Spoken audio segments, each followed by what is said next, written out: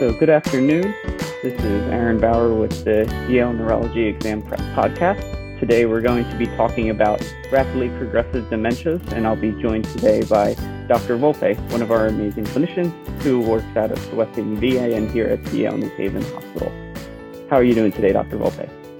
Doing great. Glad to be here. Fantastic. So just to kind of outline a little bit of how we are going to structure today's talk for the rapidly progressive dementia, we're mostly going to be focusing on kind of differential considerations and maybe doing a deeper dive on some of the neurodegenerative considerations. In the beginning, we will talk a little bit about the loose kind of definition for rapidly progressive dementia and the history that is really important in approaching this problem and defining the problem. And then at the end, we'll have a brief discussion on just some of the diagnostic considerations that one could send, at least in the beginning of this sort of workup. And this will be guided by most of the differential that we'll kind of discuss through the rest of this talk as well. So with that said, Dr. Volpe, when you see a patient, what are the things in your head that you really want to go through, and particularly on history, that would have you concerned for a more rapidly progressive process? Yeah, so the key, as it is in so many neurologic diagnoses, is asking the right questions in the right way. And so here, as in many other diseases, neurologic diseases, timing, the onsets of the symptoms is going to be the most important part. Okay, so we know that patients that we're concerned about having a rapidly progressive dementia, we're concerned that they have relatively abrupt change in some realm of cognitive or behavioral function. And so we generally would define in terms of the timing, we're thinking about either acute or subacute types of changes. And so when you're taking the history, you have to be very specific about how you ask these questions and how you ask about the timing.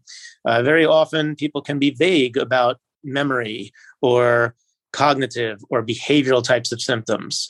But in the case of a rapidly progressive dementia, actually, usually the family is quite concerned because it came on relatively rapidly. So you want to try to determine, is this something that has been changing over days? Has it been changing over weeks or months? And that's really what we're thinking about. If it's something that is changing over the course of days, we sometimes even see that with CJD. It could change that rapidly in some cases. In other situations where we're looking at an autoimmune or paraneoplastic or limbic encephalitis type of picture, that's usually over weeks or maybe months. Okay, so my main point that I'm trying to drive home here is be very, very specific about how you ask about the timing. When did this start? What did you first notice? And did it progress relatively rapidly at that point?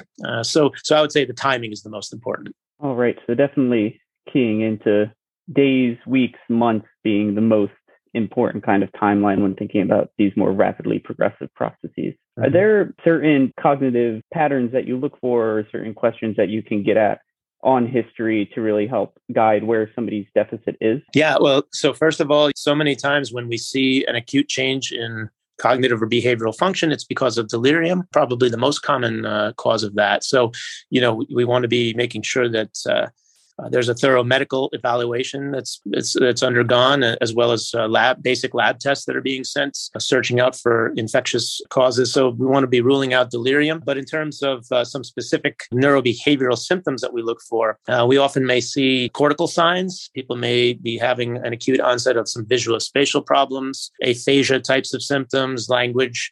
Sometimes it's purely just a memory change that is kind of alarming, where it has this relatively rapid onset. So if it's somebody who has a dementia like Alzheimer's, it's something that happens very slowly over time. Whereas in these patients, they have memory problems that came on very quickly. So I would say, we look for memory changes, personality or behavioral changes, sometimes cortical types of symptoms, as I mentioned, of a relatively rapid onset. We also need to look for cerebellar signs, a rapid onset of ataxia, and even sometimes brainstem signs that come on rapidly. So definitely keeping things broad in order to make sure we're not missing anything is always a great approach. Right. And then I think one thing that I've always struggled with a little bit, especially in framing a patient that's new, do you have any tips or tricks on kind of getting a good baseline function, baseline education type of history out of either a patient or their family? Yeah, I sometimes if the patient or family is not being entirely clear about how they're giving the history, if they're a vague historian or if they're a tangential historian, I try to narrow it down. So if I'm talking to the family, when the patient maybe can't give the history and they're not really narrowing it the way I want them to, I'll go back and I'll say, you know what, can you take me through what a normal day for them would be? Tell me about when they wake up in the morning and what do they do for their routine? And then they start telling me that, and I might stop them at a certain point and say, how has that changed now? How has their routine changed? Tell me about what you've noticed that is the most concerning to you. If you have a conversation with them, do they forget it within 5 minutes? I might, make it more specific. I might say, do they seem to not care about you or about things that they used to care about, lacking empathy? If they're not giving me specific enough answers, I'll ask very specific questions. And sometimes I'll start that by talking about what is their normal routine like and how is that different now. I also might ask, if this is a younger individual,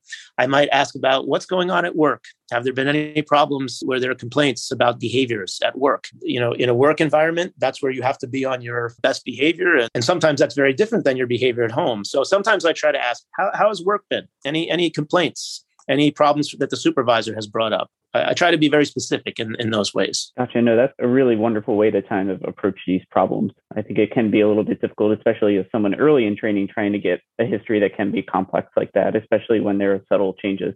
So I really like your approach here about the normal routine, things that have changed and they're, especially at work. That's definitely one I'm going to add to my back pocket now. Are there any other big things that you look for in terms of defining and approaching this problem on history? Yeah, I think we covered that mostly. Maybe I neglected to highlight the neuropsychiatric aspects that you wanted to look for. So I guess you could categorize things into, behavioral / neuropsychiatric changes, which would include personality changes, even psychosis, psychotic types of symptoms. So that's one category. And then you can cover more of the cortically based changes that we discussed before, language changes, visuospatial changes, even neglect type of syndromes, so the more neurologic cortical based symptoms, and then maybe cerebellar brainstem.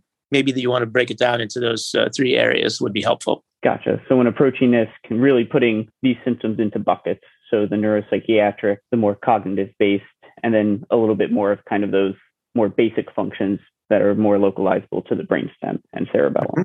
Okay, fantastic. I think that does a really good job of framing at least how we would, approach these patients and kind of defining what we are looking for and what we're talking about with a rapidly progressive dementia.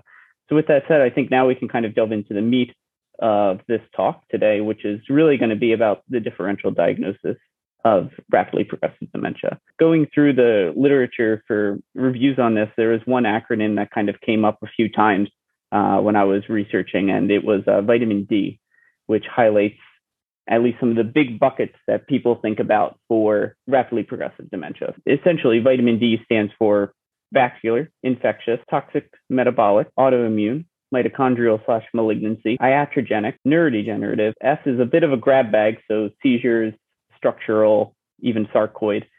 And then demyelinating is the last one that is generally considered there for the vitamin D acronym. At this point, we're going to go through each of these buckets. Some will spend a little bit more time doing deep dives on specific etiologic considerations that we maybe haven't covered before, and other ones will just kind of discuss broad swaths of information, just so we can get through each different subcategory and leave a little bit of time at the end to discuss some diagnostic approaches based on this differential that we set. All right, so the first one that we'll talk about will be vascular. There's a few big chunks that we can talk about. There's certain stroke syndromes acutely can lead to some cognitive deficits that are a little bit more general and could be seen and thought of as almost a dementia-like pathology. These are usually going to be thalamic or colossal stroke from what I could see from literature. Outside of that, moving to some more atypical vascular pathologies, we can think about cerebral venous thrombosis can lead to some subacute presentations that may be a little bit odd, maybe a little atypical. And then we can also think about posterior reversible encephalopathy syndrome, so PRES. So these are our hypertensive patients coming in an encephalopathic type of presentation, so very acute altered mental status that sometimes can be a little bit prolonged, or at least more prolonged than one would expect. And that will obviously be seen on MRI. We generally see those flare hyperintensities a little bit more posteriorly dominant in the parietal and occipital lobes. maybe a little bit of a flavor of some visual symptoms as well. Then we can get into more of the degenerative processes. So we can think about cerebral amyloid angiopathy. And these people are kind of on a spectrum of Alzheimer's and amyloid pathology that we'll talk about a little bit moving forward. And then we can think about more inflammatory vascular processes. So we can think about primary CNS vasculitis. So it's going to be, not necessarily a secondary vasculitic process, but a primary CNS vasculitic process, which, albeit more rare, is definitely a concern for somebody who's coming in with subacute burden of neurologic deficits that have just kind of been accumulating over time. And then along that spectrum of kind of cerebral amyloid angiopathy, we can also think of more inflammatory related pathology, such as A beta amyloid related angiitis or ABRA. Do you have any other additions there, Dr. Volpe? Yeah, I just wanted to mention, at the beginning when you said certain types of strokes can be located in areas of the brain that can cause neurobehavioral or cognitive symptoms.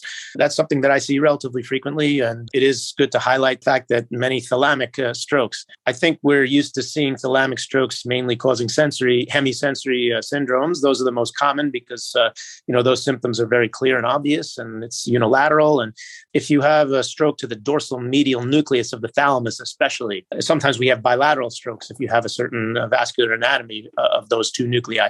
But even if you have a unilateral dorsal medial nucleus stroke, it definitely causes behavioral types of symptoms, maybe some apathetic symptoms, sleep behaviors. So very often I have seen patients with altered mental status and, they can't figure out why they don't have any focal neurological signs. And often as a neurologist, we would say, well, I'm not sure what the utility of an MRI would be in this case. But it's the type of thing where you're doing a consult on a patient on another service and they can't figure out why they're having altered mental stat. And, many times in those situations, I have seen, thalamic strokes being the cause. So I just wanted to highlight that. Also, anterior nucleus of the thalamus is involved in memory circuits. So I just wanted to mention that. Oh, no, that's a fantastic addition. I think the thalamus for a lot of us neurologists, and particularly in training, is a bit of a black box at times, given the just diversity of all of the subnuclei. So outside of VPL and VPM for sensory, it's definitely good to touch on the dorsomedial and more anterior aspects that are frequently overlooked. So moving on to the next bucket, we are going to talk briefly about infectious. For infectious etiologies, these are generally going to have a tempo that may be more acute, so more days to week. There may be some that have a little bit more of an intensity, of course, and there may be certain aspects of a patient, be immunosuppression, that may put them at a different echelon in terms of your clinical suspicion for an infectious process. But overall, we're going to be thinking about this more in those patients that come in a little bit more acutely, a little bit more severely.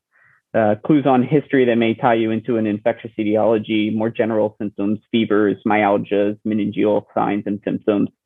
You can think about, your good infectious kind of review of systems, travel history, infectious contacts, their immunocompetency, be it, infectious, do they have malignancy, any sort of iatrogenic immunosuppression. So all of those are worth going through on history to kind of shunt you down one route or the other. In terms of some specific etiologies, one that kind of comes up a little bit more frequently than others would be viral processes, particularly the herpes viruses with some of their tropism for the mesial temporal lobes can lead to some acute to subacute memory and cognitive symptoms and signs. The ones that we see most frequently, HSV, EBV, CMV, HHV6, those are a little bit more in immunocompromised patients, but definitely HSV and VZV would be common ones to think about and would be worth screening, especially if you see related flare abnormalities of the mesial temporal structures on imaging. Some of the more slowly progressive viruses, you can think about arboviruses if we're talking about the right time, and we've discussed them at length in a recent infectious podcast. Similarly, we talk about subacute sclerosing panencephalitis, so SSPE. This is more in the setting of a slow but very persistent measles infection, middle-aged adults, more commonly in children. We've talked about that a little bit as well before. In terms of bacterial etiologies, one that generally will be screened for during any of these sort of workups is going to be syphilis, so Treponema pallidum. Usually we're thinking about it in the tertiary sense, so neurosyphilis itself. There will be considerations for maybe Lyme disease, given your geographic location. Us here in the Northeast definitely have to think about it more so than some others. And then Bartonella and Whipple's. I will want to just say like a brief kind of overview of Whipple's, as it's one that maybe we don't get to discuss as often. So this is bacteria T. Whippelli. Generally, they're coming in with, arthralgias. They're pretty migratory. pretty profound weight loss, diarrhea, steatosis, and abdominal pain. Neurologically, in about 10 to 40% of these patients, there will be pretty profound cognitive dysfunction, mostly disorientation and memory impairment. And then there's going to be this one almost like passive mnemonic finding called oculomasticatory myarrhythmia, which is essentially these rhythmic movements of the eyes with the convergence with any concurrent contractions of the masticatory muscle. And they'll additionally have some other neuro-ophthalmologic issues. Usually it's a supranuclear vertical gaze palsy. They'll have some cerebellar ataxias and myoclonus, but that's a syndrome that is at least comes up on tests occasionally and is probably worth knowing at least those kind of key features of like profound weight loss, diarrhea, and this oculomasticatory myarrhythmia, I think are pretty important, at least to worth know going into tests. Outside of this, we're thinking more about some atypical infections that are slowly progressive, and particularly in patients who may be immunocompromised in the setting of like HIV. Those we consider tuberculosis, toxoplasmosis, cryptococcus, definitely progressive multifocal leukoencephalopathy or PML. Those are the patients, with the associated virus being the JC virus. Usually we'll see that in AIDS patients, are very profoundly immunocompromised individuals. But also from a neurologic standpoint, we do have a lot of immunomodulatory therapies that do put patients at rest, such as natalizumab in our MS patients. So it's definitely one worth knowing. That's usually going to be a presentation that would be within the rapidly progressive dementia. So a lot of behavioral cognitive decline, they can have seizures, and also focal signs with a lot of cortical visual impairment or even hemiparesis in the beginning. Outside of that, HIV in itself can lead to a dementia process. Usually we can see that even just in an HIV-associated dementia, and this is attributed to direct HIV infection within the brain and then consequent neurodegeneration. And this is usually kind of a severe, rapid, more subcortically predominant dementia from what I could see. Yeah, I would just add to that, that in HIV positive individuals, they often will develop a slower, this as if it's a direct infection, as you said, that it's rapids, okay? But there could be a slower sort of subcortical cognitive impairment that can occur in HIV individuals who are receiving treatments, who are well treated, that it would be much more mild and slower subcortical type of deficits. And when we say subcortical, it's, affecting white matter. And specifically what happens is they have cognitive slowing is the main manifestation of that. And they have slowly evolving gait abnormalities because of those white matter pathways. So we do see a slower change. Also with HIV, of course, there are other things that could contribute, if they develop intracranial athero, that could be indirectly affecting other white matter. So I just wanted to mention that about the HIV. HIV is definitely an all-encompassing type of diagnosis. So it will have far reaches outside of, every organ, especially the brain, and especially with a good amount of time. Moving on to the next letter in our acronym here is going to be toxic metabolic. So this we've kind of talked a little bit at length in a recent podcast as well, but there are a few that we can kind of touch base on here. In terms of heavy metals, it's at least a screen that can be done. There will obviously be some patients, occupationally or where they're located, maybe a little bit more at risk than others, so we can consider lead, mercury, or arsenic. More commonly, metabolic derangements. So classically, we can think of people with really bad hypercalcemia, hepatic encephalopathy, hypoglycemia, and thyroid dysfunction can all pretty commonly, at least, contribute to alterations in mental status and may contribute to a rapidly progressive dementia type syndrome. In terms of vitamins, one that wanted to make sure we talk about is always thiamine. So this classically with that Wernicke's encephalopathy, be it a subacute dementia with confusion, they'll have their ophthalmoparesis, ataxia, and if progressive, can lead to persistent memory dysfunction, and that's when we're getting more to the Korsakoff type syndrome. Outside of that, drug use and a good substance screen is always, a relevant thing to do in a lot of patients, and a lot of counseling, especially in terms of Wernicke's, of any concomitant alcohol use, particularly opiates are a good one to screen for as well. Kind of within the metabolic bucket, but a little bit more distinct would be, at least worth a consideration would be Wilson's disease. So that's our autosomal recessive disorder, usually seen more in young adulthood, even childhood in some cases. The mutation, just so everyone can hear it, ATP7B, leading to essentially abnormal copper accumulation. And it's a little bit predominantly accumulate in the brain, in the liver, and can be seen in the cornea. So everyone, I'm sure, remembers the wonderful Kaiser-Fleischer rings that can be seen on slit lamp evaluation. Neurologically, we would see a lot of extrapyramidal movement disorders. They'll have dysexecutive function, amnesia, and the development of some profound neuropsychiatric symptoms as well. So after toxic metabolic, we will talk briefly a little bit about autoimmune conditions, particularly autoimmune encephalitis. So we've kind of had other lectures that have been a little bit more in-depth, at least in this case. Just as a reminder, these are going to be your antibody-mediated processes. So we're thinking more cell surface versus intracellular, bundling them into more paraneoplastic or, primary autoimmune conditions. Some of the more common ones that will come up, you could consider LGI1, AMPA-related encephalitis, and particularly NMDA encephalitis. Are going to be probably the more common ones that will be seen and would present more with a process consistent with a, rapidly progressive dementia. And outside of that, just in the autoimmune bucket itself, there are a lot of rheumatologic conditions that, albeit are primary rheumatologic, will also have central nervous system involvement. Particularly lupus and Sjogren's can have some pretty predominant central nervous system effects that could cloud this and would at least want to be a consideration when approaching these patients, especially in a patient who may be predisposed to autoimmune inflammation, be it someone with type 1 diabetes, known Hashimoto's. Those are definitely people that you'd want to have your at least sensors up and a lower threshold to kind of send these workups as well. The next one would be mitochondrial or malignancy. So the mitochondrial diseases are a pretty wide talk in their own right. One that I wanted to talk about a little bit more commonly is going to be MELAS, so mitochondrial encephalopathy, lactic acidosis, strokes, and leukoencephalopathy. Generally, for the mitochondrial diseases, the inheritance is going to be maternally driven, as we're getting our essentially mitochondrial DNA through our mothers. The neurologic features, more generally speaking, would be myopathies, neuropathies, ophthalmoplegias, ptosis, seizures, and ataxia. Non-neurologic features that are kind of shared across a lot of these are going to be people of, they'll have a little bit of a short stature. They may have associated diabetes, cardiomyopathies, even cardiac conduction deficits overall, and deafness.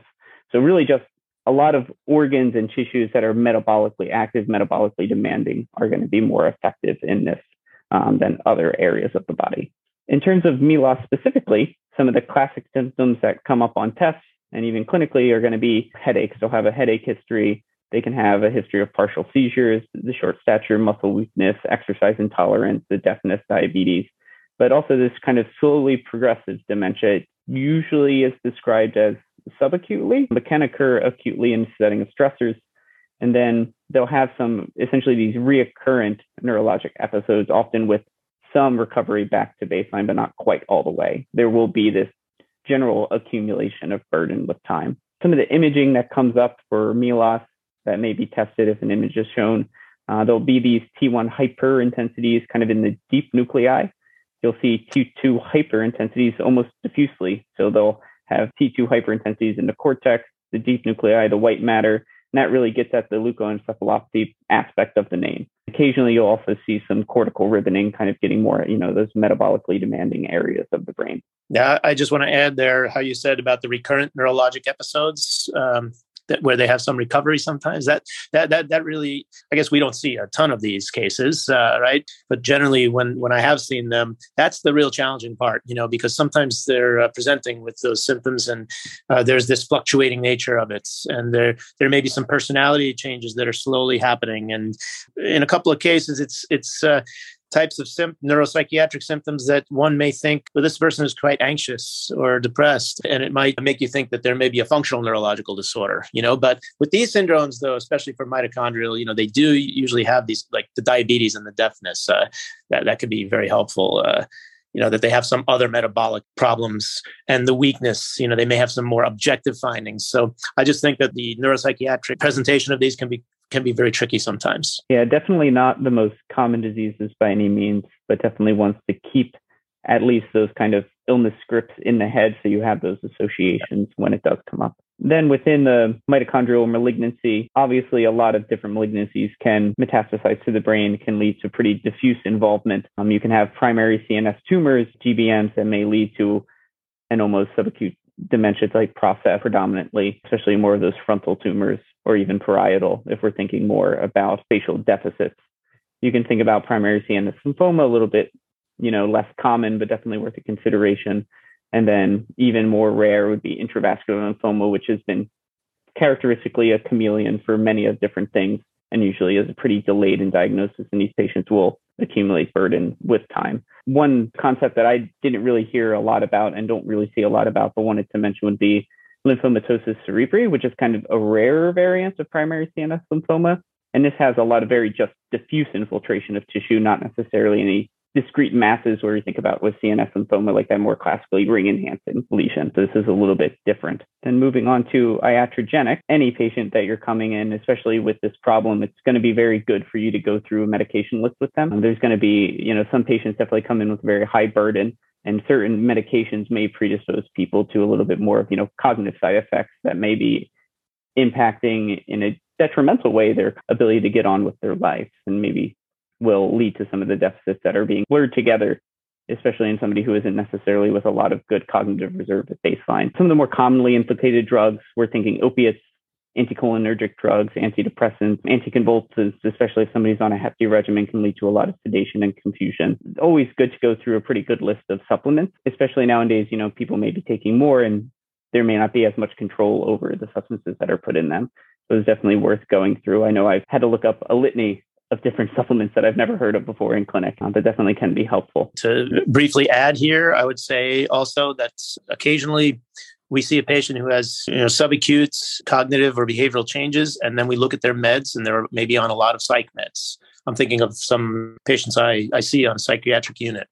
And the question is, they've been on this regimen for some time, and now all of a sudden they've changed. We're probably we will evaluate with an MRI for an acute change, but sometimes I have seen that even if they've been on between 2 and 5 psychoactive medications, even if they've been on them for some time, sometimes you still have to say, it might be just now something has changed. And scaling back, I've seen, has sometimes resolved the situation. So you can't just say they've been on this for a long time, so that can't be it. I just wanted to mention that because I've seen that several times.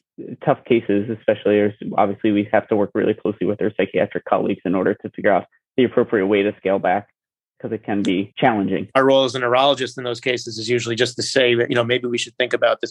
I sometimes make a suggestion, maybe this one, but I usually say, I don't know the long history of how they went on these medications and how they responded. So, we often work with the psychiatrist, as you said, to, think about what would be a way of changing some of these things slowly. So I think at this point, we will move on to the neurodegenerative processes.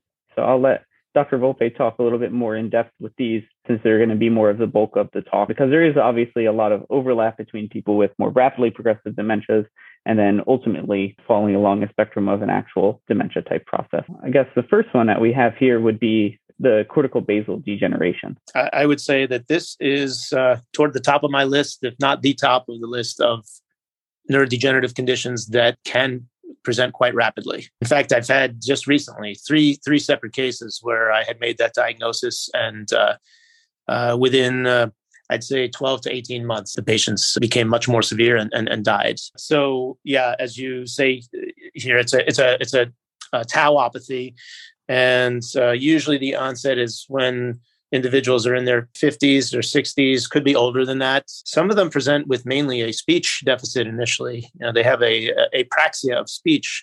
They have motor problems of producing their speech. Then they will ultimately develop usually a very asymmetric Parkinsonism, where they have rigidity on one limb, and that limb also will develop a pretty severe apraxia. Some of these cases can present rapidly, as I mentioned before, whereas usually the time course would be 2 to 5 years, or perhaps more, in terms of the course of the disease. But I would say cortical basal degeneration sometimes can have a more rapid course, and in that sense would fall under the category of rapidly progressive. And then frontotemporal dementia probably would be the next in line in terms of a neurodegenerative condition that could be a tauopathy or a TDP-43 apathy. Again, the course of that would be expected to be up to 5 years or even longer sometimes. But I have seen cases of FTD that are presented at a young age and have had a rapid change over time. The caregivers will notice a change in personality. So FTD is one of the dementias where They don't initially have a memory deficit. They initially have a personality and behavior change. And sometimes that happens rapidly. So now the same thing could be said. Some cases of especially early onset Alzheimer's can have a rapid progression. And same with Lewy body. Don't see it as frequently in those conditions. But I want to mention for all of the four major subtypes of primary dementias, Alzheimer's, frontotemporal, vascular, and Lewy body, there are times when the patient presents to our clinic and the family tells us that they have been having changes over the course of several weeks or a couple of months. And this is a situation where you have to be very careful in your history taking, like we said at the beginning, because very often it actually turns out that as you talk to them for a longer period of time and say, well, tell me about, a year ago, was there any change in memory a year ago or 2 years ago? And they said, well, actually, they were beginning to struggle a little more at work, or I was noticing that they were forgetting where they were going, or once they got lost when they went out to the supermarkets in the car, they got lost driving. And so my point is that sometimes it turns out that actually they've been having symptoms for 2, 3, 4 years. Sometimes the patient or the family are either in denial about it and they're trying not to notice it, or maybe they just are thinking, well, he or she is getting older and, this is sort of a natural course of aging and we kind of dismiss it, or they use humor to dismiss it, things like that. And so very often the process has been going on for quite a long time, but they're only noticing when it becomes more severe. And then it seems like it's a rapid drop-off, when actually it wasn't necessarily a rapid drop-off. It was really happening over years. And the other thing I want to mention about primary dementias, and when it seems like a rapid onset, I see this especially in individuals who have been working all their lives and they're getting into their 70s or even 80s, and they're still working at their job, their career that they've always had. And then finally, at some point, they decide it's time to retire. They're not having their normal routine that they've had for the past 50 or more years. And they have a very rapid change when that routine has been altered so radically all of a sudden. And then it does seem like a rapid change. So I just wanted to mention a few of those clinical scenarios that you have to be careful of. Oh, no, for sure. It's definitely one of the major aspects when approaching this problem, right, is actually making sure that timeline is accurate, because it really does change kind of the pathways diagnostically that one goes down. So it's definitely worth keeping all of those primary dementias in the differential when approaching somebody with what's reported as a rapidly progressive dementia, for sure. And then kind of within the neurodegenerative bucket, outside of the, primary dementias, there's Creutzfeldt-Jakob's disease, which I think at this point is like one of the more prototypical rapidly progressive dementias. Would you be able to clue us in on some of these details, Dr. Volpe? Right. CJD is probably one of the first things that would come to our mind when we think of the prototypical rapidly progressive dementia. And as I mentioned earlier, in CJD, you can see changes. Sometimes from day to day, you can see changes happening, but definitely over the course of weeks, you see very rapid changes. So the onset is usually over the age of 50. I would say that's the most typical that we would see. It's highly variable. It's important to differentiate the different subtypes, and sporadic CJD is by far the most common one that we see, and because of some outbreaks that happened, especially I think in the 80s in Britain, there was the mad cow disease, and the headlines that come out after things like that, people think then that these diseases are, mainly due to eating infected meat, affected meat, some other environmental cause. But really, sporadic CJD is by far the most common. I believe it's over 80%, probably at least 85% of cases are sporadic in terms of all CJDs. And then you have iatrogenic,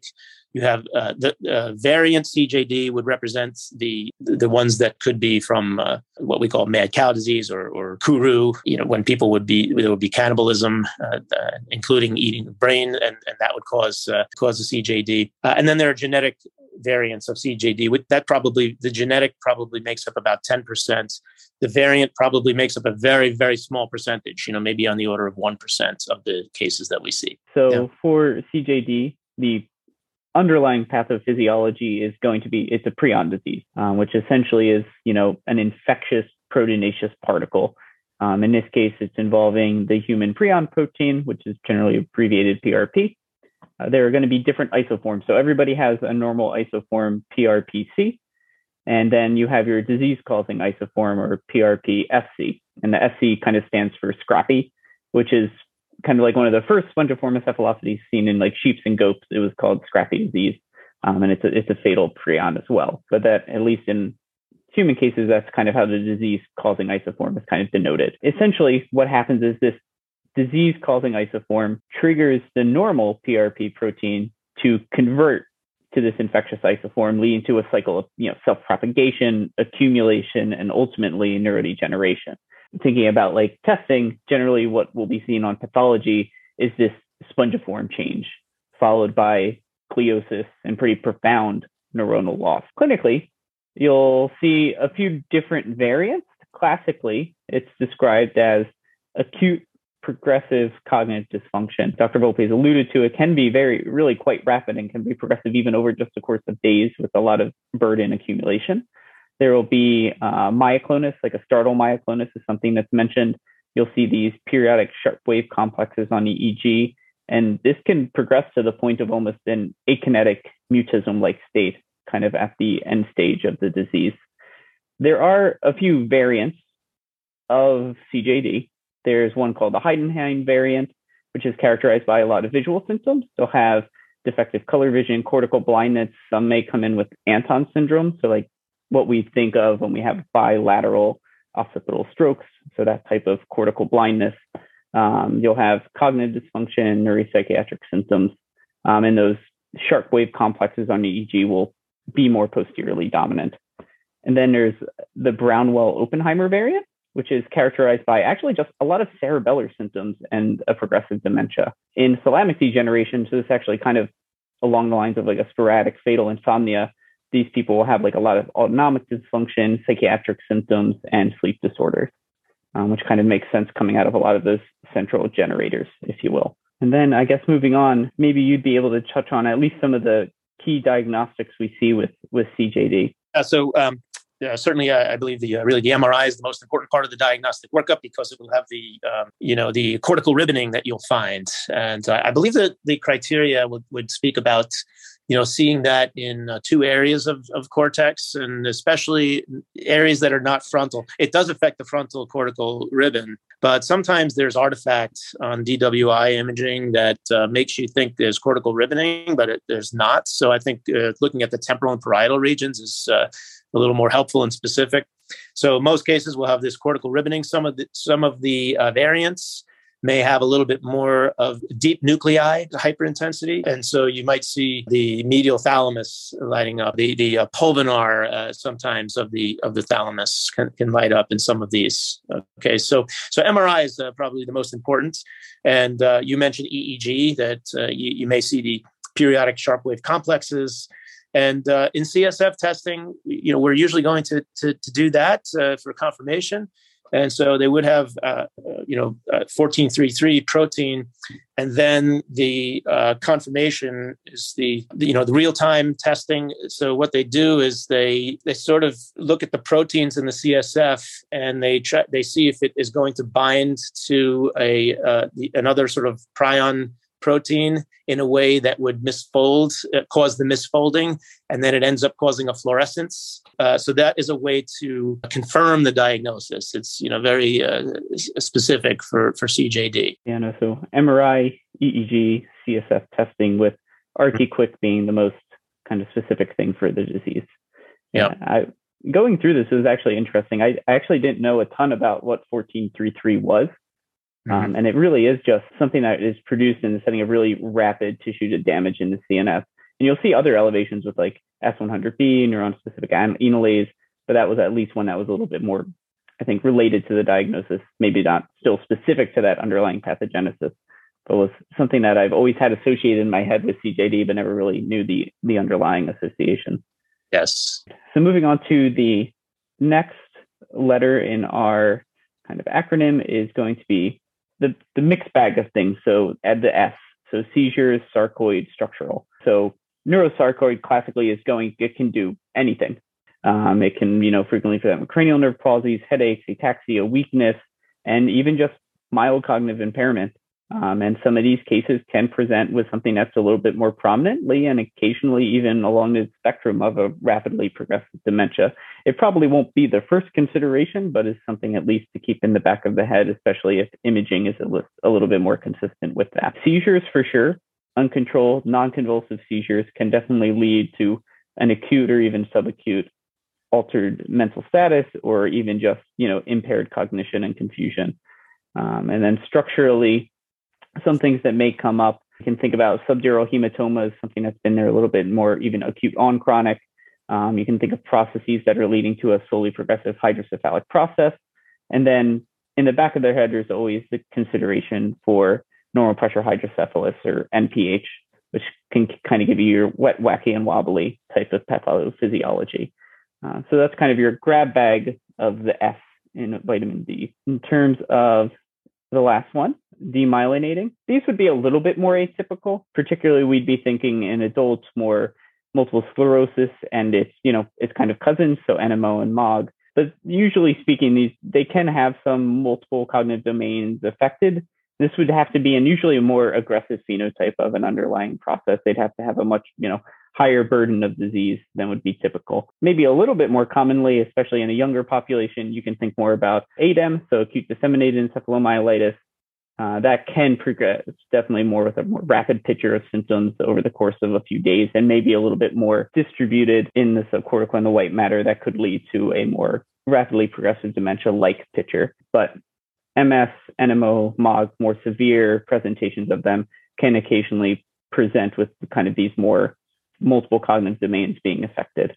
So it's definitely worth a consideration. That's really it going through. So we've talked kind of about the big buckets of differential considerations, talked about the vascular, the infectious, toxic metabolic, autoimmune. We have talked about our malignancies and mitochondrial, some of the iatrogenic considerations. We've definitely discussed the neurodegenerative processes, and then kind of the grab bag of seizures and structural etiologies and demyelinating conditions. So I think at this point, kind of to wrap things up, is, taking that differential and thinking about what is worthwhile sending, especially in the diagnostic workup of these rapidly progressive dementias. So Dr. Volpe, could you tell us a little bit kind of about how you approach this and maybe some studies that we can consider sending in patients? Maybe I'll speak in generalities about these. And if you want to talk about some of the more specifics, you can also jump in for that. But if somebody is coming in with changes that have occurred over the course of days, weeks, or months, relatively rapidly progressive symptoms, we want to be thinking about what we'll send in terms of our serum studies. First of all, we mentioned before, we really need to be ruling out delirium. And so, we're going to be doing very basic tests, basic serum tests of metabolic panel and CBC, make sure we're not missing something quite obvious or an infectious source. And then once we've determined that that's really not the case, especially after we check those labs and get our history, then we will, expand the workup. And the serum workup that we'll send will include looking for inflammatory causes, and so we want to include things like ANA, ANCA, RF, and other inflammatory panels that we're going to send. Okay, so that's important to look for. We always want to be checking for HIV, HCV when if we're considering whether there might be a Hashimoto's encephalitis picture. We should be sending anti-thyroperoxidase, anti-thyroglobulin antibodies as part of a more expanded workup for a rapidly progressive change. Usually in these cases, if we feel that the evidence is not pointing to a longer, more chronic change, as we see in degenerative diseases, if we think that that's not the case, and we think that it's not a delirium, then we are going to be thinking about sending a paraneoplastic autoimmune encephalitis panel. And that should be, I would say that when I'm in the outpatient setting, I'm often sending a serum workup first. I'll just do a serum paraneoplastic and autoimmune panel first. Depending on the severity of the symptoms, I will usually then move on to getting CSF as well for paraneoplastic autoimmune. But if they're presenting in the inpatient setting, often we're going to be needing to get an LP in most of these patients.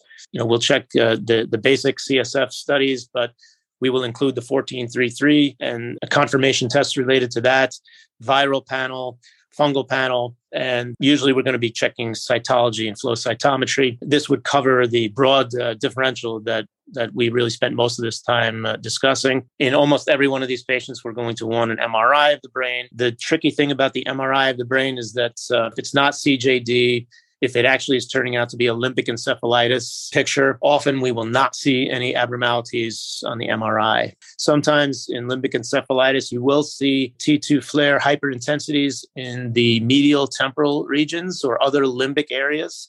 And that can include the cingulate gyrus. It can include areas near the hypothalamus or even the thalamus in some cases. And on many occasions, we do not see any abnormalities on the MRI. So you need to continue to move on with those serum and CSF studies in those cases. Urine studies, we always want to get a UA, of course, but sometimes we're going to do some screening for heavy metals. And as we saw when we talked about CJD, often the EEG can be helpful. EEG in many of these rapidly progressive dementias will be a lot more slowing encephalopathy picture, but sometimes you'll see it more specifically slowing in the temporal lobes. So it can be helpful, but of course it has more specific findings that we talked about for CJD. So an EEG is often going to be helpful. Also, in many rapidly progressive dementias, seizures are a part of the presentation. So we want the EEG for that reason. I would say less commonly, we would move if all of those studies are negative, but the patient clearly has an encephalopathy, may think about a brain biopsy. Of course, you want to have a specific target, something that you could see an area of inflammation or change on the MRI to have a better yield. But it's relatively uncommon that we do brain biopsy, but it does come up. So any other specifics that you wanted to mention there, Aaron? No, I think that really does cover like the big buckets of things that we really discussed in the differential. I guess in terms of like some additional imaging for more specific things, like in case we're very high concern for a malignancy, sometimes then we'll consider imaging CT, be it their chest or abdomen, pelvis, testicular ultrasound in men, pelvic ultrasounds in women, especially if we're going down like an autoimmune path or a paraneoplastic process. And then I guess if we're thinking more along those vascular or ischemic concerns, sometimes we'll consider, CTA imaging of the head and neck, echo, MRA, maybe even a DSA, depending on the concern for a vasculitic process. But I think otherwise, you did a really great job covering some of the basic serum studies that we send, urine studies, what we're going to be looking at on CSF, and the need for both MRI and EEG for many of these processes. Yeah, and of course, thanks for mentioning about the we of course are going to be doing cancer screening in these patients. Which often may include a full body PET scan in some cases, but starting out with the more basic chest, abdomen, pelvis CT, testicular ultrasounds, pelvic ultrasounds. Yeah. Fantastic. Thank you so much for all of your help with this presentation. It was definitely an interesting one to read through, and hopefully we were able to hit on some key points that will be helpful for people moving forward and studying. So thank you, Dr. Volpe. Much appreciated. Great. You're welcome. Glad to be here.